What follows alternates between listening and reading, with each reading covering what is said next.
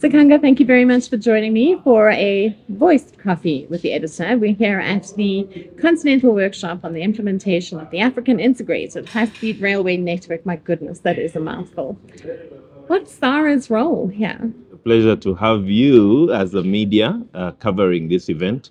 It's very important for railway visibility, continental visibility of railway, and what developments we are going towards is very important that it's pronounced across the region, because really without knowing what the plan is, then we are not heading anywhere. So what is SARA doing here? Very good question, and it is one which is very broad. SARA, as you are aware, is a subsidiary organization of SADC. It's railway specialized, and our job is mainly to advance the railway development agenda for the region. Our job looks at corridor development. This workshop we are having this week is about corridors, basically, in the sense that it is the Program for Infrastructure Development project, which is looking at continental railway coordination. It is centered on the Africa Union High-Speed Railway Project, which has prioritized railway links across the region. Essentially, those are corridors. In SADC, we have two corridors which have been prioritized to be like the first on the master plan for the Africa High-Speed Railway. You have the Beira Corridor, which is Zambia, Zimbabwe, through to Beira Port in Mozambique. And then you also have the Namibian Corridor, but mainly Namibia through Botswana, and then joining to the grid of the North-South Corridor. Two corridors fall within the SARA region, but I think the conversations that we've heard over the last 2 days are actually bigger than that in terms of the role that SARA can play. Correct. From a standardization, from a ensuring, because obviously we're all aware that any new railway project is going to be standard gauge. Correct. And SARA members have quite a few projects on the go in various stages in terms of development and forward-going projects. So the broader role here in terms of the conversation that you've been having, there's a bigger role for SARA to play. What is that? The bigger role for SARA to play, again, stems from the corridors, but the efficacy of principles around it. Like you have highlighted, a corridor essentially means working together. So you need certain fundamentals in place for you to work together. A railway regional corridor currently, whether it's in SADC, whether it's in EAC, whether it's in COMESA, you are talking about, first of all, governments agreeing on the mode of play. That calls for intergovernmental agreements. What is SARA bringing to the table? We have developed an end-to-end business process framework, which guides, it's like a guide, it's a framework contract to guide management of railway corridors. That has to be supported by government multilateral agreements. And a good example we gave of that is the TAZARA operation, where you have a scope of a corridor, the Dar es Salaam corridor, under one legislation. Such a similar thing can be done for all corridors so that you don't have interruption. You have rules of play agreed. One other important thing we are bringing as SARA is the promotion of standards and regulation. Now, I'll delve a little bit deeper into that. Why standards?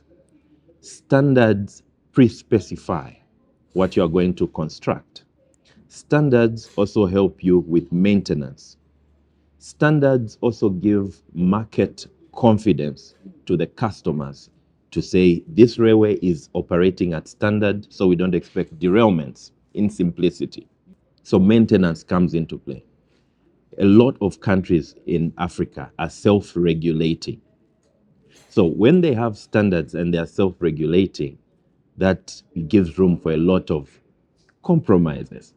But when you have regulators in place, like RSR, Railway Safety Regulator of South Africa, or LATRA, Land Transport Regulatory Authority of Tanzania, those are policing entities, making sure that the standards are complied to. As SARA, we have facilitated for the SADC region, creating a platform for all independent regulators to conform, to agree, and to promote compliance to SADC railway standards. We want this reciprocated across the continent so that even designs, when you bring in contractors, we have heard in this workshop that most of the high-speed railway projects are being developed from designs which have been drawn by the contractors who have developed them. What does that mean? That affects pricing as well. So independent audits of these construction designs are important. Who best to look at it than the regulators who will be subject matter experts and seeing that even costing then is appropriately done.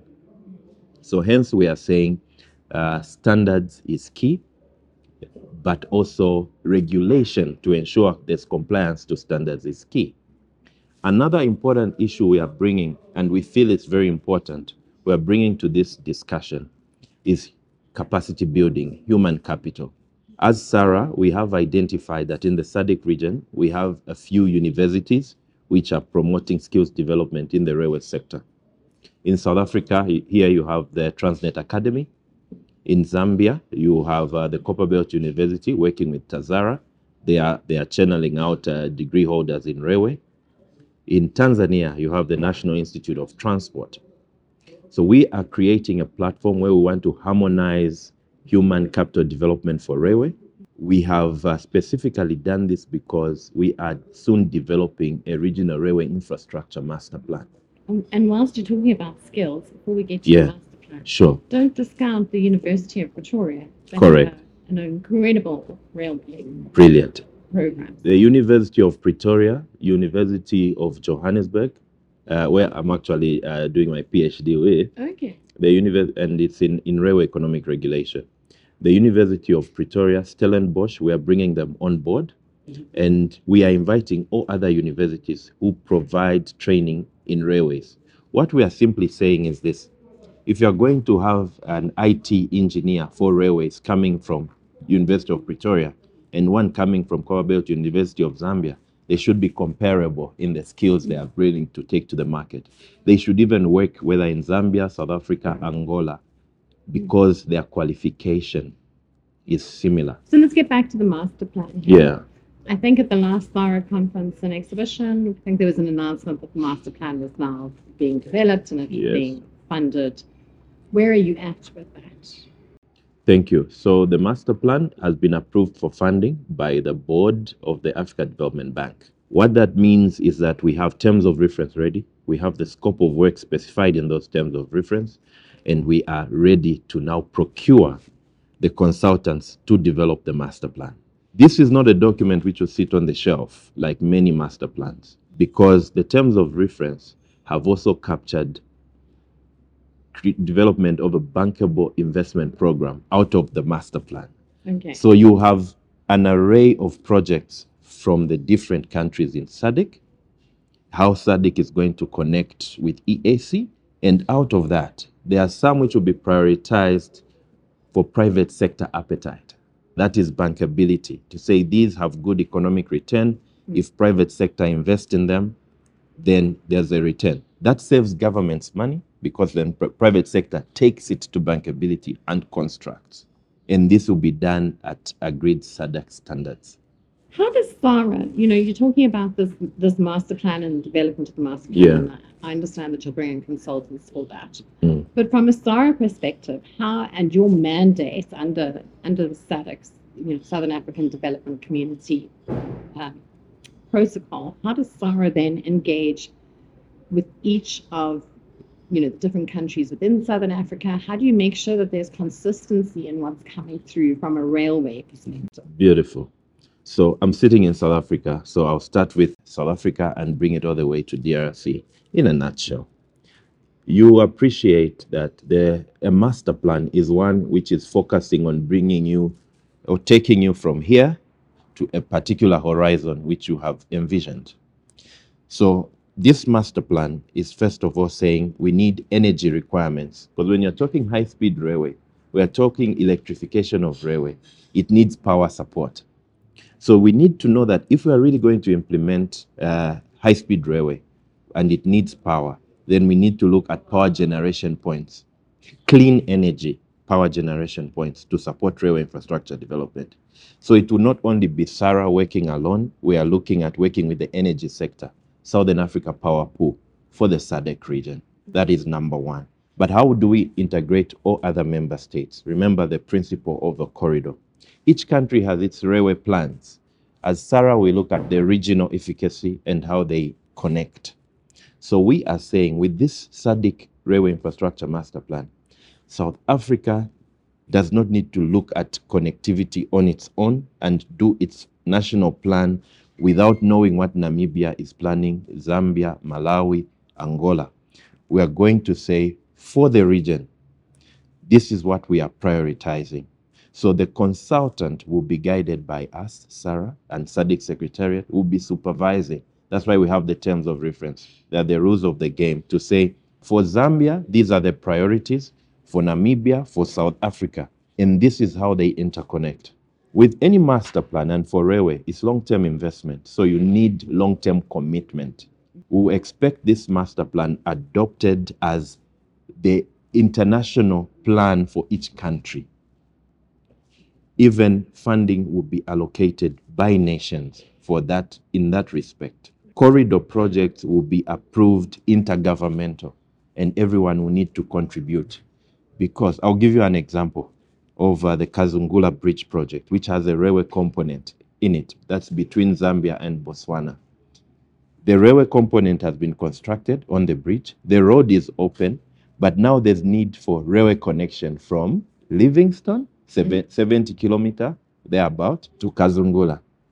In Botswana, it's about 280 kilometer to Lipalale from Kazungula. So you see, if there isn't that strong agreement, it won't be constructed. It will just be like a dividing line of the bridge. However, if it has been put for bankability and private sector see that it's economical, when governments fall short, private sector come in, they have a duration to run it, like we have on the Beit Bridge Bulawayo Railway. It's a private sector financed infrastructure, but later on it will revert to government. So that is the approach.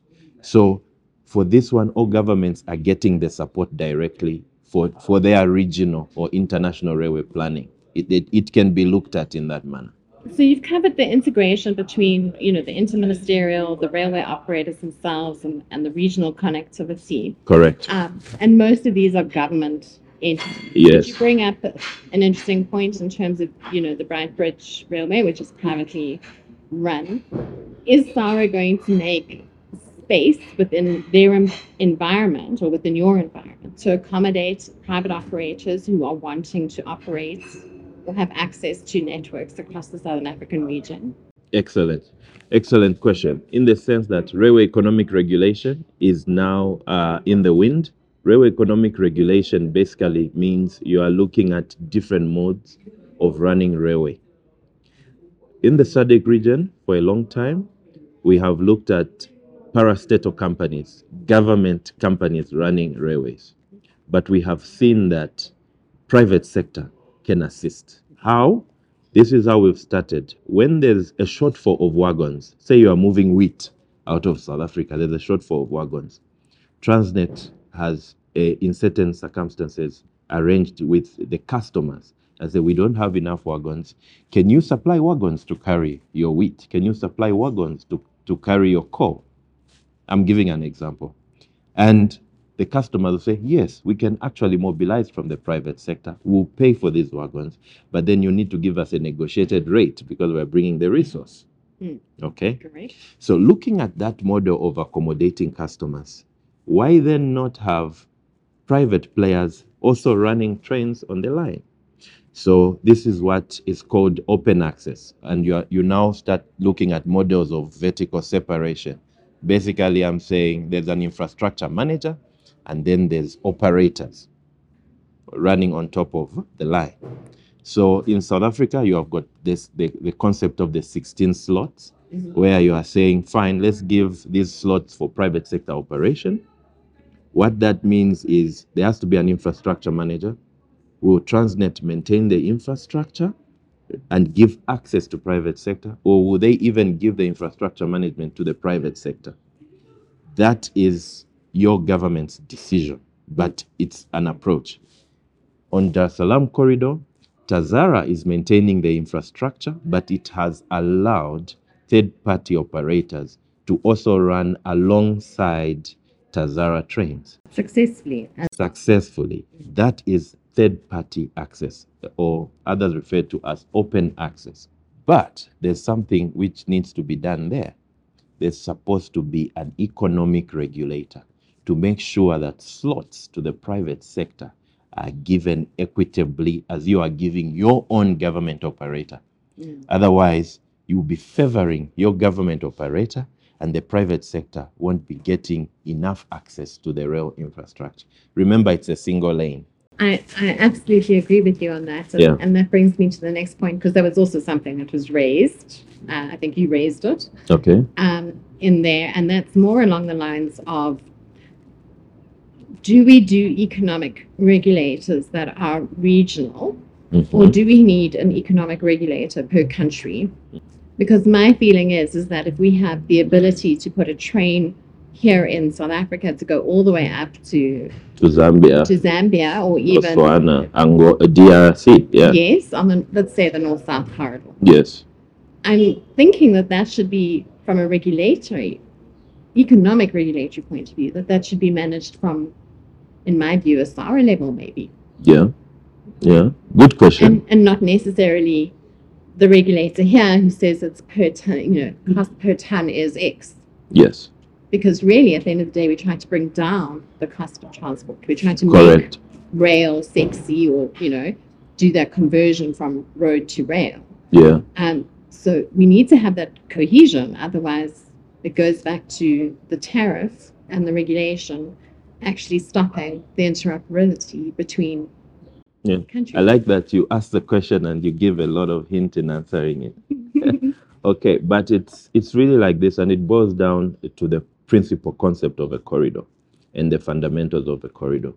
You are basically agreeing to come together, to work together on a particular section. What are you doing? You are breaking the bottlenecks. Interchange points, you are breaking them. Basically, you are saying you want a train to move seamless across the borders. It has to be recognized. For that to happen, you need, first of all, intergovernmental agreements, so that you flex on the sovereignties and say, let's recognize that this train is a Beira Corridor train, and it can be labeled as such. It can move from the port of Beira all the way to DRC, through Mozambique, Zimbabwe, Zambia, up to DRC. It's recognized as such. When you do that, it means you are creating a corridor railway market. Yes? Yeah. When you have a corridor railway market, there has to be rules, and that is economic regulatory rules. The same way you buy an air ticket as a customer from here through SAA, and you are going to Taiwan, you are going to the US, you might have a couple of connections. But as a customer, you don't want to know what's happening in the back office. You just get your ticket from one window. That's why we call it the single window concept. You get one ticket and you want your wagon to move from Beira all the way to DRC. You, as a customer, you don't want to know the nitty-gritties in the background. That's economic regulation. That's one rule playing. So yes, when there's an intergovernmental corridor agreement signed for economic regulation, then you also need a regulator for the corridor, so that in each country, customers are safe, private operators are safe. They know that they are recognized on the Beira Railway Corridor and not on Zambia, Zimbabwe, or Mozambique section. It should be Beira Corridor, and the rules are the same. There's ICT for surveillance, digital cloud services, whatever it is, those are corridor enablers. That can also be concessioned to private sector. You have a lot of companies doing that. It doesn't have to be the railway companies doing it. It can be franchised at a fee. Same for infrastructure, loading and offloading equipment at different points, like that. Then a corridor has rules and it's being managed unique. So then I'm going to take a step back. Sure. And we're going to talk about something else. And it may be, the question probably stems from yesterday's presentation where we were talking about the African Continental Free Trade Agreement, and we're talking about the number of wagons that would be required and the number of so we didn't talk about locomotives, but we talked about wagons and passenger coaches and things like that. Yes. If I bring that down to more of a SARA, a SADC region, and I say to you, a topic that's been ongoing under the SARA banner for some time has been that leasing pool of equipment, be it locomotives, wagons, whatever. Has that been put aside, or is this still something that SARA is considering as like a joint operations kind of idea with members? And how do we, if it's still on the table, how do we get it going? Excellent. So it is still on the table. We are only refining the idea. And again, going with the corridor concept, to use it as an example and in how we are refining it. When a corridor is defined, then you can have a corridor wagon pool. Yeah. It's easier. Because you've also got the axle loads and all sorts you have got all the axle loads, all the design, the specification for that corridor. But for SADC, it's good we have SADC standards. So we are all on the same gauge and we are basically moving towards the same axle loading and everything. But for a corridor, it means when you stencil, for example, Nakala Corridor, Mozambique, Malawi, Zambia, and you say on this corridor we have a pool of wagons. They are stenciled. These are the companies supplying wagons, and this is a pool you can draw from. That is recognized for the corridor, and those wagons can operate on that corridor designed for customer centrism, the products on that corridor. It's easier. When you take it to SARA level, holistic, for everyone, it becomes, yes, very big, but it becomes more complex. You can imagine we have 11 SADC regional railway corridors. Yes. But if we have, and of course it's economies of scale, that's the beauty. The whole region is working on the same gauge, same type of corridor of wagons. What that simply means is we can negotiate with suppliers and say, a rental fee in the SADC region for wagons is this rate, as opposed to this market rate. We negotiate it using the law of large numbers. It's a bulk purchase. Yes. But with a corridor, it means you can tie that leasing to 3 companies and not one. Correct. And they already have corridor customers. So you are giving them more negotiation power. So give me a timeline, because actually that's probably one of the most exciting things. Okay, so the SADC ministers, the SADC ministers at their meeting of 2021 approved this concept. On the North-South Corridor, the project which was financed by SADC, the funds are being managed by DBSA, Development Bank of Southern Africa. We're now going for bankability. Bankability basically means now drawing where it will show positives for the private sector to get involved. Once those terms of reference are done, we engage the private sector. We are soliciting for funds for that bankable project and getting a transaction advisor. Remember, this is the first time regionally the corridors or the railways are now going for private sector engagement. So we don't have that adequate experience. So we are getting a transaction advisor as well to help come up with the best deal for our members. So that it's not biased. The Southern African Railway Association's conference and exhibition, which is coming up end of October. What's on the table to entice exhibitors and visitors and delegates? So in terms of capacity building and the mandate of SARA, we have been moving from railway operators to pronouncing railway industry and other players. An industry has its operators, an industry has people who manage the infrastructure, an industry has people who manage the ICT, an industry has financiers, and an industry has manufacturers and suppliers. All these players are unique. They need to be recognized. Their voice, their expectations need to be accounted for. And for SARA, this is what we are doing. Even universities, like we discussed or talked to earlier, they are important because they are building human capital. So what is the SARA International Rail Conference? We bring all these industry stakeholders together, and we say, for example, in this year, we'll be pronouncing the master plan. This is what's coming. This study, by then, because the conference is coming, is going to be held on 25th and 26th of October this year. And by then, we'll already have the consultancy running, developing this master plan with the financing from the African Development Bank, as I mentioned earlier. So with this study going on, it will be a point of people contributing to the development of the master plan.